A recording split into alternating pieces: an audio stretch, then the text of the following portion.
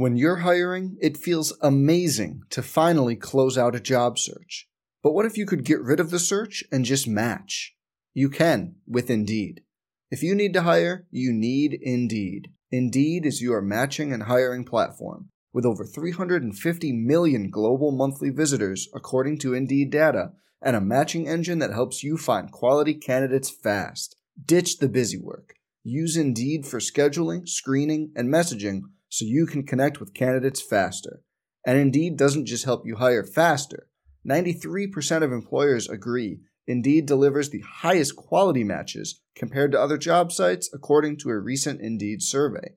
Leveraging over 140 million qualifications and preferences every day, Indeed's matching engine is constantly learning from your preferences, so the more you use Indeed, the better it gets. Join more than 3.5 million businesses worldwide that use Indeed to hire great talent fast.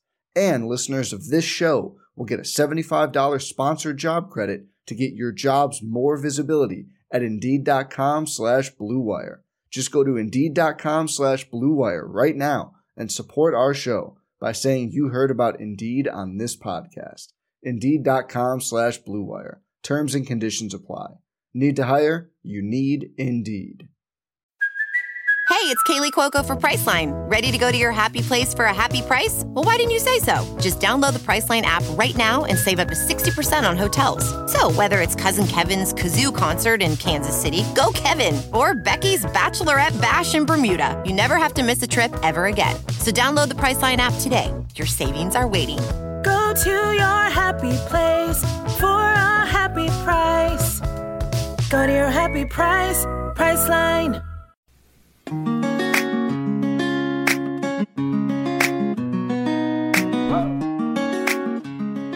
Hey, Her Hoop Stats fans, welcome to another episode of the Her Hoop Stats Unplugged podcast. As always, you're here with Megan Gauer. And this week, I have to remind you all that Kyler Irwin and Molly Bent are not walk-ons for UConn, even if Gino Oriema did talk about recruiting struggles. Things aren't so dire for the Huskies that they're starting two walk-ons on the roster. All jokes aside, hope you all had a great Thanksgiving weekend, ate a lot of turkey, and are caught up on another crazy week of women's basketball. It was quite the exciting week in the NCAA front for women's hoops this past weekend. We had number 1 team, Oregon lost, number 2 team, Baylor lost, and literally as we were recording this podcast, the new number 2 team, Louisville lost. So quite a bit happening in women's hoops over the past week or so since we recorded our last episode. And without further ado, I'm here today with Calvin Wetzel. Hey, Calvin. Hey, Megan. How's it going? Good. How are you? I'm good. Good to be with you tonight. Definitely. So Calvin and I both caved and got flow hoops for the Thanksgiving weekend. So for all of you that missed the games because you didn't want to shell out $30, we've got you covered on this episode of the Unplugged podcast. So we're going to kind of break down some of those big games, crazy upsets from this past weekend, and then also some of the good games that are going on this week and coming up this weekend as well.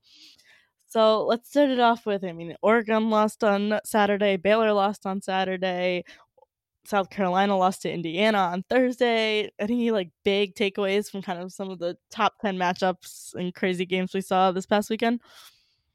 Yeah, I know, we're going to get into some specific takeaways from each of these games, I think, but the overall takeaway is just how much parity there is this year.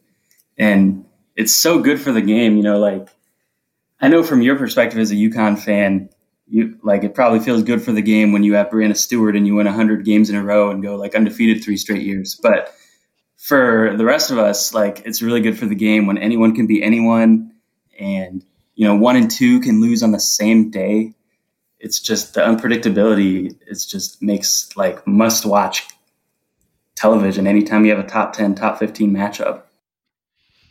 Yeah, I definitely agree with that. I think that's one of my big takeaways from the weekend too. If you are an Oregon or a Baylor fan, there's definitely no need to panic.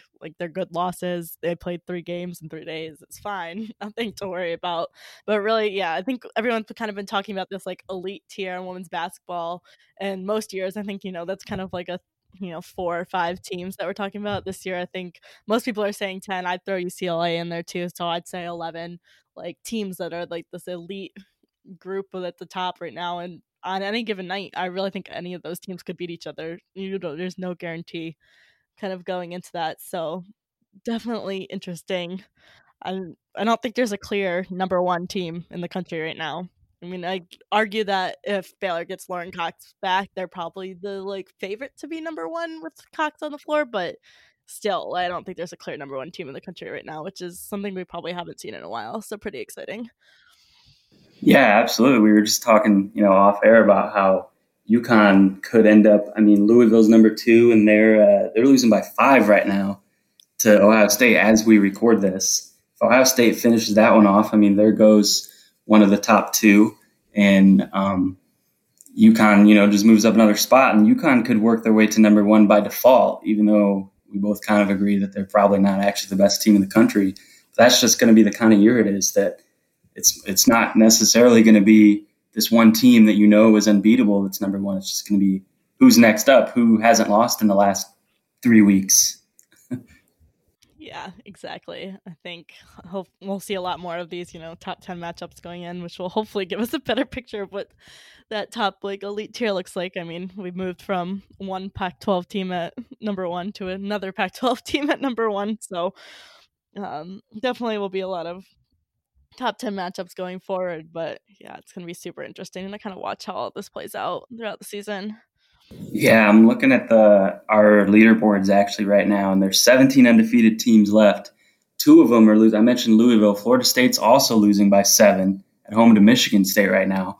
So we could easily get down to 15 by the end of the night, with obviously, another several big matchups coming up in the next few weeks. But I don't think there's going to be an undefeated team going into the tournament this year.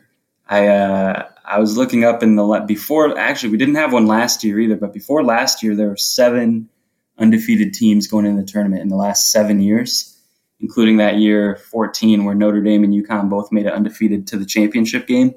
I don't think we're going to have that this year. I don't know what you think. I don't think we're going to get an undefeated team maybe even into the conference tournaments, honestly. What do you think? Yeah, I don't think so either. I mean, some of the other favorites to like be that team were probably Baylor. They already lost. I mean, I wouldn't say that Oregon was a favorite to be it just because the Pac-12 is so strong. I will be shocked if UConn makes it out of their non-conference schedule undefeated.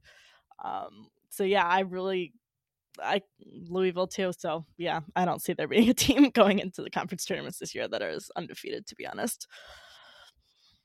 Yeah, definitely, which I love. I love when anyone can beat anyone. It just makes the games that much more fun to watch. Exactly. Yeah. All right, so diving into some of the Paradise Jam games, first thing I want to talk about is South Carolina. So we saw South Carolina lose to Indiana on Thanksgiving, and then come back on Saturday to beat Baylor by, I think, 15 points. So kind of 2 totally different performances. What to you stood out as like the difference between those 2 games? Well, one thing is that I think the game might have been different if Baylor had Lauren Cox. Obviously, Aaliyah Boston is a huge presence inside for South Carolina, and Lauren Cox, the reigning Big 12 Defensive Player of the Year, wasn't available to guard her inside. So she definitely could have changed the outcome of that game, I think. But also, I think that's just a bad matchup for Baylor. Baylor is actually 351st, dead last in the country in three-point rate. They live in the paint. They take all their shots, from inside the arc. And when you have an Aaliyah Boston who protects the paint so well, and she's not even the only one on South Carolina. They also have Herbert Harrigan in the top 40 with over 2 blocks per game. So South Carolina is really hard to score on in the paint. And when you're a team that doesn't take threes and you rely on scoring in the paint, it's just a bad matchup. So I don't even know that I necessarily would come out of that game and say, South Carolina's a better team than Baylor, but more so, that matchup didn't work for Baylor, and Baylor was without their best player who would have been big. So that's kind of my takeaway from that game. But the Indiana game, Indiana really kind of burst onto the scene. Everyone was looking at in the Big Ten, like Maryland as a favorite. And I know kind of all the other M schools, I guess, too. Minnesota was ranked preseason, Michigan State. But Indiana kind of put the league on notice. I think coming out of that game, Indiana has as good of a chance as any team in the Big Ten to win the league. Yeah, definitely. One thing that struck me on that Baylor game, going back to that one, is that they really got beat up on the boards. Like South Carolina out-rebounded them 43-29, which is something you do not usually see from Baylor. And even without Cox, I mean, they still have Melissa Smith and Queen Egbo in the paint. Kind of would have expected them to have the advantage on the board. So yeah, definitely a tough matchup against Aaliyah Boston inside there. Honestly, I think Aaliyah Boston is pretty much like, if you're looking at why Baylor or why South Carolina won against Baylor and lost to Indiana, like that's the first thing I would point to. She only played 14 minutes against Indiana before she fouled out. It was in major foul trouble. And then against Baylor, she had like 20 points, 13 rebounds, and 2 blocks. I mean, it's just part of having a freshman being such a core part of your lineup, right? Like they're going to be a little bit inconsistent. It takes time to get adjusted and get used to, playing through the physicality of college compared to high school. But yeah, I think that was the biggest difference for South Carolina against Indiana versus against Baylor. Yeah, and you raise a good point with the foul trouble with Aaliyah Boston, because on the other side, actually Baylor had some foul trouble too in that game. Without Lauren Cox, your front line gets a little bit thinner, and then Queen Egbo fouled Aaliyah Boston on the floor twice in the first, I want to say 5 or 6 minutes. So she had to sit. And Alyssa Smith finished with 4 fouls, kind of struggled to stay on the court for the whole game. Picking up some of that slack guarding Aaliyah Boston as well. So that's another big reason why I think Baylor got out-rebounded, to your point, is when you take away Lauren Cox with the injury, you take away Queen Egbo and Alyssa Smith for a good chunk of the game with foul trouble, all of a sudden a usually, dominant front line for Baylor becomes pretty small. Yeah, definitely. And then I think another thing that struck me from the South Carolina and Baylor was the guard play. So for South Carolina, they really relied on Taisha Harris to kind of score against Baylor, which they didn't do against Indiana. They had kind of relied on their freshmen to be the ones to put up big buckets against Indiana, which maybe wasn't the best strategy over your senior guard. So that was a big difference for them against Baylor. And then Baylor's guards really struggled against South Carolina. They were, I think, Cooper and Landrum were combined like 8 for 27 from the floor. So really struggled to get the ball through the hoop. And then also without Cox on the floor, Baylor just really needs Dee Richards to step up, kind of like she did in their title run last year on the offensive end. And she only had 3 shot attempts against South Carolina. So again, just wasn't a huge offensive presence for them, which is, they need someone else to step up and cut into that role without Cox on the floor. Yeah, I definitely agree. It's, you always have to find kind of where your offense is going to come from when you lose someone like that. And guard play, everyone talks about how big it is in March, but it's just big always. It's big in November. It's big in December. So yeah, I definitely agree that was a pretty big key to both these games. Yeah, definitely. Definitely something for Baylor to work on, but they've got plenty of time. Cooper's a grad transfer. She's new to the team. We all saw how Chloe Jackson worked out last year, so I wouldn't be too concerned if you're a Baylor fan. I'm sure they'll make it work, but yeah, definitely something to keep an eye on going forward. I don't think we've gotten too much of an update on the Cox injury either. I was reading some stuff today. It sounded like they were hoping she'd be back for Paradise Jam, but wasn't. Sounds like she might not play until the new year from something I read today, that just because they don't have a lot of tough matchups kind of left before the holidays. So they wouldn't really make sense to put her in without being fully healed. But I think come, January, we'll definitely see her. Probably one of the games that comes to mind that they'll definitely want Cox is that UConn game, January 9th. So that'll be quickly after the new year. So hopefully they'll be at full strength for that, so we can kind of see a hopefully full strength versus full strength top 10 matchup there. Yeah, definitely. You don't want to rush her back. You have no reason to, risk anything if she's not 100% at this point. Exactly. When you're Baylor and you're going to be a top 5 team regardless, and you're going to get a good seed, still likely to get a 1 seed if not a 2 in the NCAA tournament.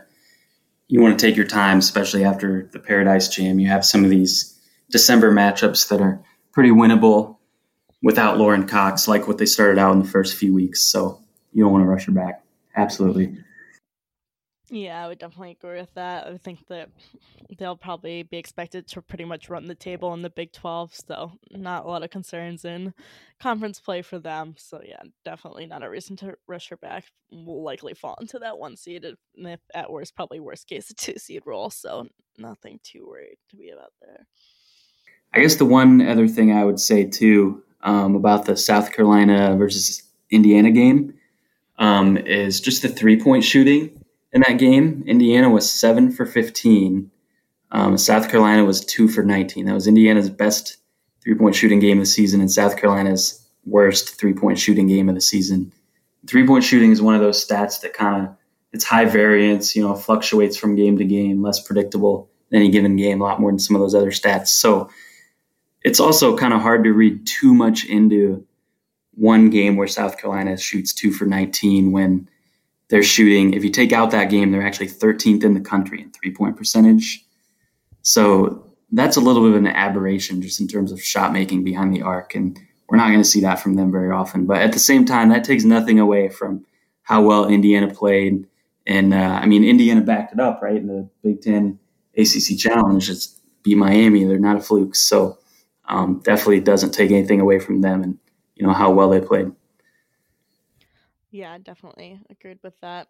Yeah, 3-point shooting, I kind of feel like is one of those things. Yes, there's like teams that have better or worse 3-point defense, but a lot of it is just sometimes if a team can get it to fall really well from beyond the arc, it can make all of the difference, and kind of a classic case of that in that game. Right, exactly. South Carolina's not going to go 2 for 19 probably the rest of the season. So, exactly. But speaking of 3-point shooting, kind of being an aberration of low 3-point shooting, that can probably segue us right into the Oregon-Louisville game with that number that Oregon put up from behind the arc. Yeah. Oregon, who's probably arguably the best offensive team in the country, most would probably say that, did not have a solid offensive night against Louisville in that loss. Though I will say, part of it, yes, is just the ball just didn't fall, but I think Louisville's defensive strategy just threw them off their game a lot, which is a big part of the rough offensive night for Oregon in that game. Yeah, absolutely. Oh yeah, definitely. Oregon was 6 for 35 from behind the arc, and this is the team that led the nation in 3-point shooting last year. So on one hand, you look at that and say maybe that's an aberration. They just missed some shots. But we both went back and watched it. We both were gone with family things for Thanksgiving. You were too, right? Yeah. So we both had to go back and watch those Flow Hoops replays. But from my perspective, going back and watching that game, it was definitely some of each. Definitely, there were a few open looks that Oregon had that they often knocked down that just didn't fall. But at the same time, that Louisville game plan was phenomenal. And putting Kylie Shook, their center, on Mignon Moore, Oregon's point guard, or one of their 2 point guards, I guess, and just kind of sagging off, letting Kylie play in the paint. And they basically dared Mignon Moore to shoot it. And she even made a couple threes early on, and they kind of stuck with the game plan, kept Shook on her for probably half the game, it looked like, and it really just clogged up the paint. And that's why Oregon took 35 shots from behind the arc, was that game plan. And the game plan came from, there's a kind of an interesting story behind it for anyone who follows the men's game as well. The game plan came from that Duke UCF game in the tournament last year, where UCF center Taco Fall, 7'6", they put him on Duke's point guard, Trey Jones, and basically just said, don't guard Trey Jones. Just play 15 feet off him. If he shoots it, he shoots it. Jones was only shooting 30% from 3. So in essence, Taco Fall was just able to help on screens and just help in the paint. And they based it. I saw someone call it, instead of a box and 1, a point and 4, which I thought was hilarious. But Jeff Walls credited in his post-game interview their video coordinator, Lamont Russell, for coming up with that game plan. So I have to give a shout out to Lamont Russell. That game plan was fantastic. And obviously, you hold Oregon to 62 points, you're doing something right. Yeah, exactly. I would argue that Kylie Shook did the better impression of the Taco Fall defenses. I watched a lot of Taco Fall basketball, being the UConn men are also in the American, so I've seen UCF play quite a bit. But yeah, Kylie Shook just, completely disrupted the flow of the Oregon offense. They did not look like what they normally look like. The game plan was excellent. I think a lot of teams struggle with how do you slow down an Oregon offense when you have Sabrina Ionescu, Ruthie Hebert, and Zeti Sablé. If any three of them really go off, you're in trouble because all of them are capable of putting up a 30, 40-point game. And they really kind of stopped any of them from doing that, messed up their flow of their offense and basically how they got the win. And then overall, it was just kind of this Kylie Shook show of a game. I mean, she, in addition to her crazy defense, she also had 18 points and 15 rebounds. So it's an incredible game from her. So yeah, I think that was definitely an interesting approach. I wonder how much we'll see it kind of tried from other teams, right? Because I think a lot of teams are like, how do you beat this Oregon team? So I wonder how many teams we'll see kind of take this approach kind of going into the rest of the season as some of these other elite teams play Oregon. Like, will we see UConn put Olivia Nelson-Adota on more? I don't know that that's a good game plan for them, but just it'll be interesting to see if other teams try it out going forward and if Oregon can adapt if they do. Yeah, I was kind of wondering the same thing, if Louisville kind of drew up a blueprint for how to beat Oregon. Everyone looks at this Oregon roster and says, well, they get just about everyone back. They're already a Final Four team. They should be even better this year, right? With Sabrina, Satu, Ruthie all back. And really the only major change on the roster is, losing Cazorla to the WNBA, replacing her with Mignon Moore, a transfer from USC.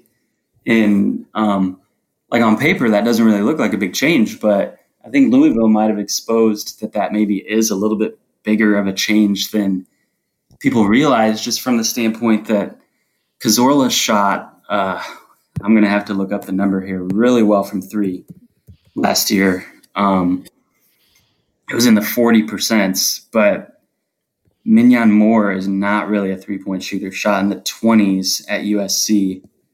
Cazorla last year shot 41% from three, and Mignon Moore was about half that. So that you couldn't guard Cazorla last year like that. You couldn't put Kylie Shook on her and play way off her and dare her to shoot. But you can do that with Mignon Moore. So it'll be interesting to see how Kelly Graves adjusts, like you said, to just if other teams start to play them like that, how they'll respond. And I'm sure they'll figure it out. They got plenty of time, and it's probably actually good for Oregon that this happened. Especially in November, because now Oregon's going to know how to kind of combat it by the time they get to February and March. If no one really figured this out and tried this game plan on them until March, then they might have been ripe for an upset, right? But the fact that this happens now gives them plenty of time to figure it out and be prepared for the next team that throws a curveball at them. So if anything, this loss might be the best thing that could have happened for the Oregon Ducks. Yeah, I would definitely agree with that. An early loss kind of get them to adapt to some different types of game plans heading into what's going to be a super tough Pac-12 schedule. So, yeah, definitely good for them. Another thing I was kind of surprised by in this game is with Kylie Shook kind of taking that perimeter defense role. I was surprised that Ruthie Hebert didn't dominate in the paint more, just because she didn't have Shook, who's probably Louisville's best post defender, on her. Would have expected her to have a little bit stronger presence in the paint than she ended up. She only ended up, I shouldn't say only because it's still a double-double, but 10 points, 10 rebounds, for Ruthie Hebert, that's a quiet night, but no, not a kind of crazy 30-point double-double that she's put up, I think, more than once this season already. So definitely kind of interesting that she didn't dominate a little bit more inside with Shook helping more on the perimeter defense. Yeah, do you think they should go to her more? I was going to bring this up too about, Oregon's usage in terms of Sabrina's the best player, obviously, but Do you think they should go to Ruthie inside more? I think versus Louisville, they probably should have. In that game, I mean, Ruth, she only took 10 shots to score those 10 points. Sabrina and then Sabale as well both took 20 and 19 shots and scored. I mean, they scored. Sabrina had 13 and then Sabale had 21, but still, I think, had they gotten the ball into Hebert more, she probably would have had more points and the game would have been a little bit closer. Maybe they wouldn't have been able to pull off the win. Yeah, I'm just looking at the numbers here. Ruthie's usage percentage is 23%. She uses not quite a quarter of Oregon's possessions when she's on the court. Satu is 29. Sabrina's 21. Satu and Sabrina are both points per scoring attempt, 1.04 and 1.06 respectively. They both score, slightly more than a point every time they shoot the ball. Ruthie is almost at 1.5, 1.48, which is a ridiculous number. Every time she shoots, she doesn't even take threes, and she still scores 1.5 points every time she shoots. So I definitely think that they should look for her more, even not just if a team throws a game plan like Louisville at them, but just in general, unless they really, really key in and focus on Ruthie and just double her every time she gets the ball. In that case, obviously, you go to someone else, but I think Ruthie has to be their first option on offense. I agree. She's nearly automatic in the paint, especially if she's not double teamed. I mean, the 30-point double-doubles that she's posted are evidence of that. They don't always get the most attention because there's just so much star power on this Oregon team, but she's incredible inside. And I'd also argue that, Sabale's night was a anomaly for her. I mean, 2 from 11 from 3-point range for someone who's usually just so good from beyond the arc. Arguably, in my opinion, maybe the best player on Oregon's team. I think she's just her game is so different, but so almost like pro level. It's really impressive. So I think there was a tweet like last week from Skylar Diggins where Satu Sabale is not even necessarily has to go to the draft this year. She's only a junior, but Skylar Diggins said she's probably the most pro-ready player in the NCAA right now, and I would 100% agree with that. Just a really impressive game. I think a lot of what happened against Louisville was just like the 3-point shots. Oregon took 35 of them. They weren't coming in the flow of the offense like they normally do. They were kind of being forced up just from the disruption of the way Louisville played defense. But I think she's another like really impressive offensive option for the Ducks typically, if they can figure out how to navigate kind of different defensive styles that are going to get thrown at them. Yeah, I definitely agree. I think her 2 for 11 night was kind of a microcosm of the whole team's night in terms of, you look at those 9 misses, we could go back and chart them, but probably 2 or 3, maybe 4 were open looks that she often knocks down, and probably 5, maybe 6 of them were just, late shot clock or just not able to get another look because of the way Louisville was just flying around on defense, so intense and closing out well and hands up, contesting everything. So you have to give Louisville a lot of credit for that 2 for 11 too. They were always in everyone's face with the exception of Mignon Moore, obviously, which allowed them to be in everyone else's face and not really have to help off of those other shooters like Sabale. So that was definitely 2 for 11 was a little bit of an aberration again. Definitely, she's not going to have very many nights where she shoots under 20% from 3. But at the same time, Jeff Walls' defensive game plan and the intensity of the players, following the game plan and just bringing that effort onto the court really gets a lot of credit for that too. Yeah, definitely.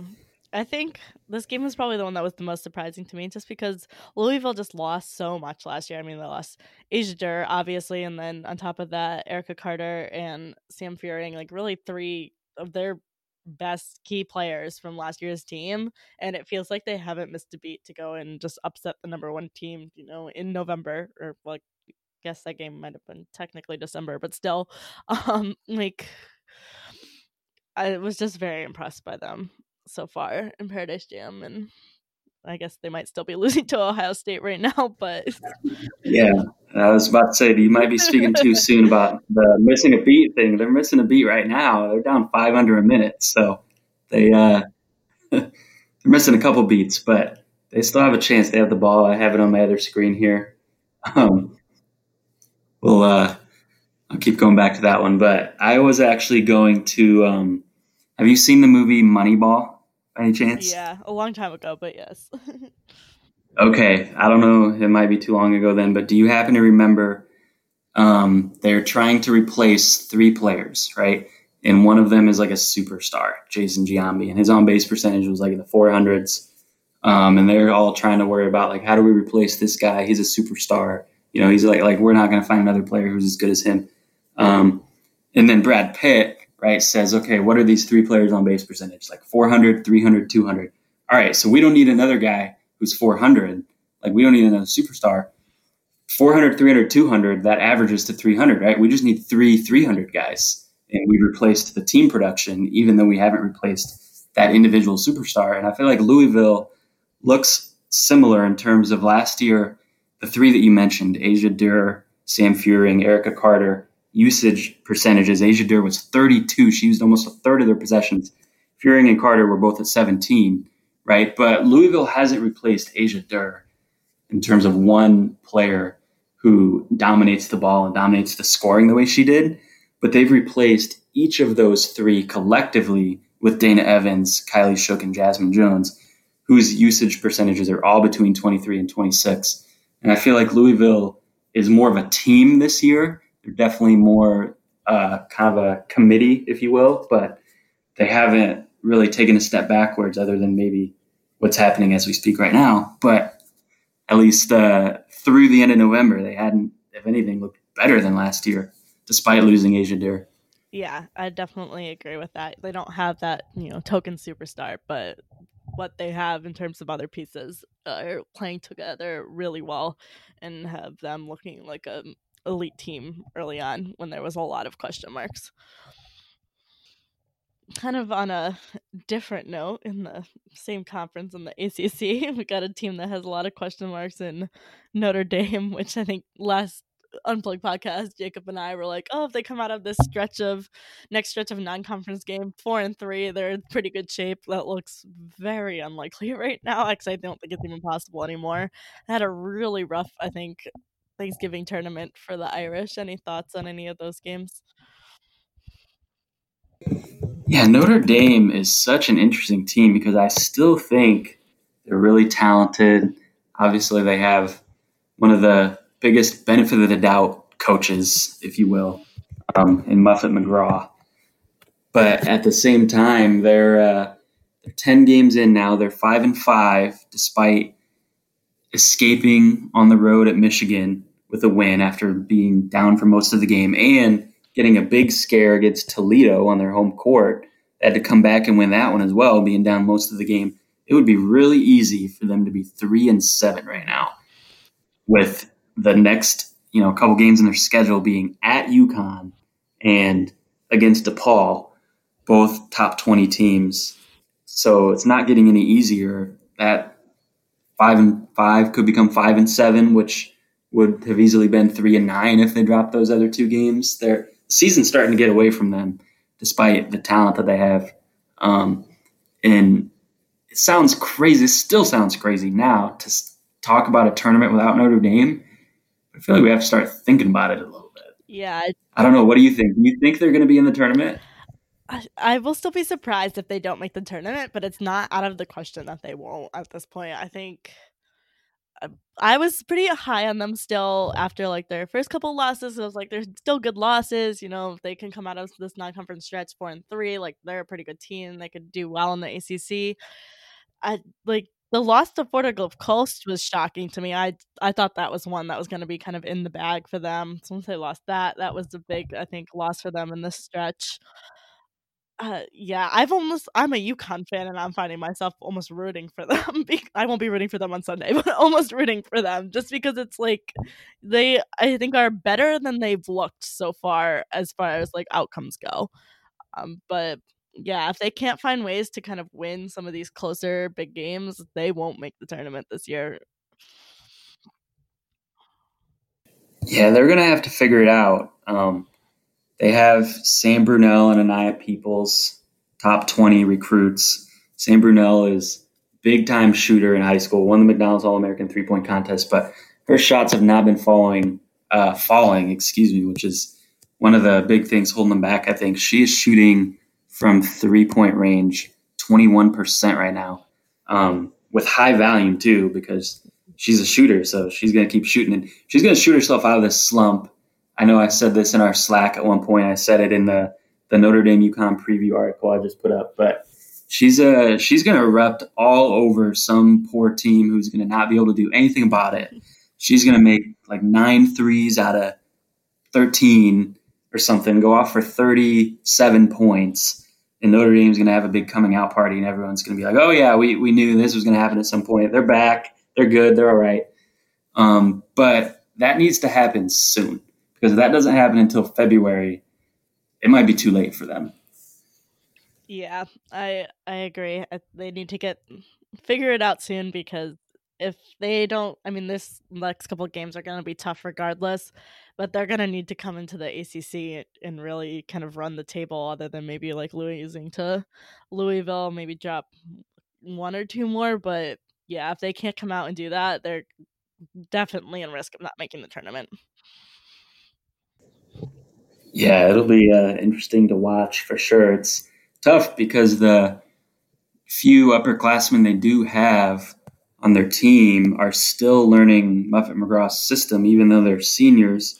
You have Destiny Walker and Marta Sniezek are 2 grad transfers, so they're in their first year. And then obviously I mentioned a couple freshmen, and the rest of the rotation basically is sophomores. So you really don't have a lot of people familiar with Muffet-McGraw's system, her offense or her defense, even the 2 seniors. And so it's a learning curve, and McGraw's trying to get them caught up, and they'll get there at some point. It's just a matter of when they get there and if they are still alive for a tournament berth by the time they get there. Yeah, definitely. I mean, hopefully they'll get Michaela Vaughn back soon. I think she was only supposed to be out for a few weeks, so it sounds like, I don't know, hopefully she'll be back on the court soon. But they definitely drew a short straw, in addition to everything they already had to replace with the injuries with Vaughn, and then Abby Prohaska with I forget what the word for it is, but basically the blood clots in her lungs probably has her out for, I would guess, the season. So that was definitely a rough break for them as well, being she's probably the player that played the most for them last season. But yeah, it'll be interesting to see if they can kind of start to turn things around, hopefully soon, so that they're still in the conversation for the tournament. Though I will say, if Notre Dame's like, a 10 seed in the tournament, I wouldn't want to be the team that has to face them in March as a 10 seed. Oh, absolutely, because that volcano could erupt on the 7 seed. It could erupt on the 2 seed. Yep. It could. It's just waiting to happen, and it could happen any day, any time, against anyone, anywhere. And I know you're hoping it holds off at least a few more days until after the UConn game this Sunday. Because I honestly think Notre Dame is talented enough to beat UConn. I don't think they're going to beat UConn, but I think they're talented enough to play with UConn if shots fall and things break the right way. Oh, I agree. I think that, you kind of struggled against a lot of teams this year. It would not be entirely shocking if they did it. I'll change that to say, if we were at Notre Dame, I would be concerned, because it's going to be at Gampel. Gampel is sold out. It's going to be a crazy UConn crowd on Sunday. I'm really looking forward to being there to cover it. But yeah, I think I'll be surprised if they pull off the upset Sunday, but I think it's still going to be a good game. Maybe not the good game to the level that we're used to of a UConn Notre Dame rivalry game, but I still think it has potential to be a really good game. Yeah, I definitely think so too. I think Notre Dame, we've seen some other unranked teams already. We were talking about off air a little bit, hang with UConn for at least 3 or 3.5 quarters. Of course, Ohio State was one of them, and they're going to be ranked probably next week because they just finished off this win over Louisville here to give the Big Ten their first ever win in the Big Ten ACC Challenge. So that the fact that UConn kind of was close with them for a while looks a little bit better now than it did at the time. But at the same time, Seton Hall played UConn close for a good stretch today. So Notre Dame, UConn's kind of seems like a team that maybe plays to the level of their competition a little bit, but at the same time, they're just so talented that they end up pulling away in the fourth quarter. But we'll see if that happens against Notre Dame. I would love to see a close fourth quarter. Yeah. So yeah, down goes another number 2 in NCAA women's basketball. But yeah, it'll be interesting to see what happens in stores this weekend. I think a big factor in how close or not close the game is on Sunday is going to be whether UConn has Crystal Dangerfield back or not. She's been out with back spasms. There hasn't been too much information in typical UConn Juno fashion, but we shall see if hopefully she'll be back on the court Sunday. She didn't play against Seton Hall today. But then again, UConn did put up 90 points today, so anything could happen. So who knows? Yeah, do you think you're kind of our resident UConn expert, right? Our inside scoop. Do you think Dangerfield will dress at least and maybe be one of those situations where plays sparingly in an emergency, but Gino kind of hopes that they'll be able to hold off Notre Dame at a reasonable cushion enough to give Dangerfield a little bit more time to rest, but that she might be available? Or do you think that it's looking likely that she just won't be even suit up for the game? I think if she's ready to play, she'll start and play, and then if she's not ready to play, she just won't play. Gino's never been the type of coach I think that's afraid of a regular season loss. I think he welcomes them more than anything. So even when it is to Notre Dame, which he probably hates losing to, but I think if she's healthy and ready to go, she'll go. Otherwise, she won't. But I don't know if they can play offense like they did tonight, and then kind of improve on the defensive end. I think they could beat Notre Dame without Dangerfield on the floor.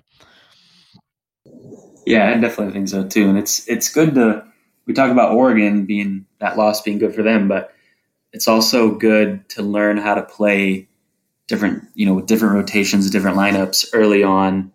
And this will be good for UConn too, having this little stretch where they have to play without Dangerfield.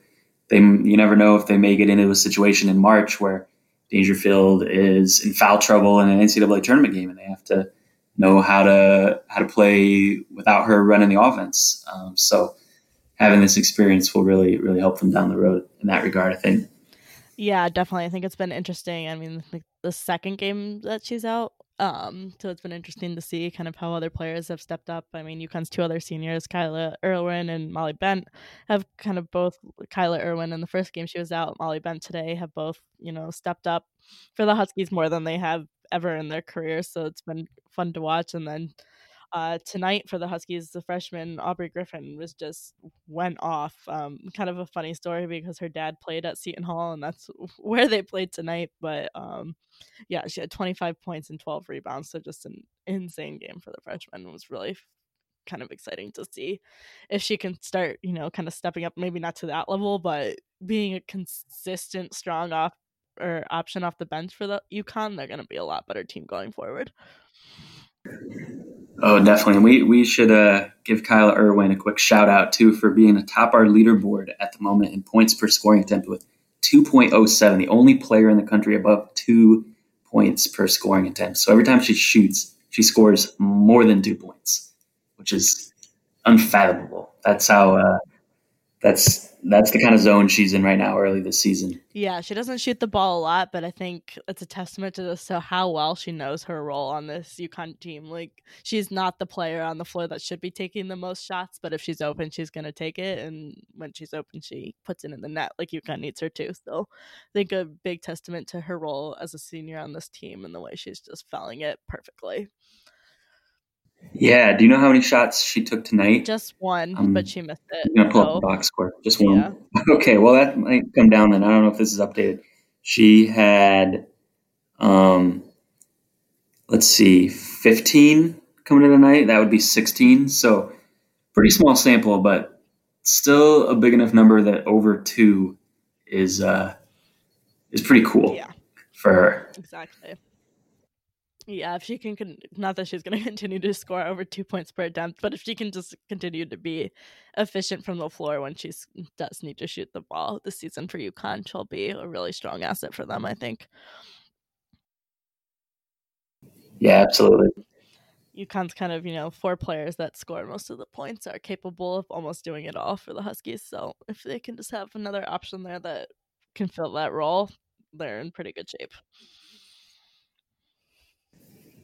Yeah, definitely. There's something to be said for, someone who kind of knows their role and plays within it.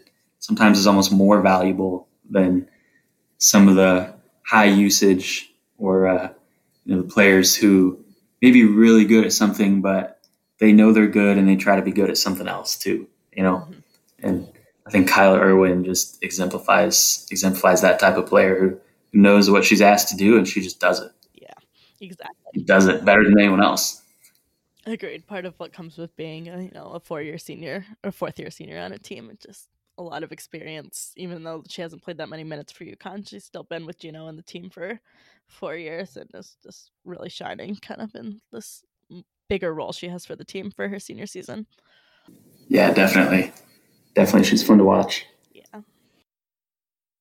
Well, that's it for this week's episode. Thank you all for joining us again, and thanks Calvin for coming on the podcast with me today to chat about all these great Thanksgiving games and some of the bigger ones upcoming this weekend as well. As always, if you like the podcast, we hope that you'll rate and review us on whatever platform you listen to. Also, make sure that you're subscribed so whenever we release a new episode, it comes directly to you. We also welcome all your feedback. You can reach us at podcast@herhoopstats.com or on Twitter @herhoopstats. If you have anything you'd like to talk about us to talk about on the podcast, please feel free to reach out to us. We love to hear your suggestions. We'll definitely try to get them on air. If you like what you're hearing on the podcast, make sure you're also checking out our articles over on Medium and then also the website @herhoopstats.com. Lots of great NCAA basketball stats. The new Lobos look is out, which is a great way to preview kind of your favorite upcoming games in the coming weeks for the rest of the season. So definitely check that out. It's just $20 a year to subscribe. Makes a perfect holiday present for your Women's Hoops loving friends and family. So definitely check that out. And thanks again for listening this week.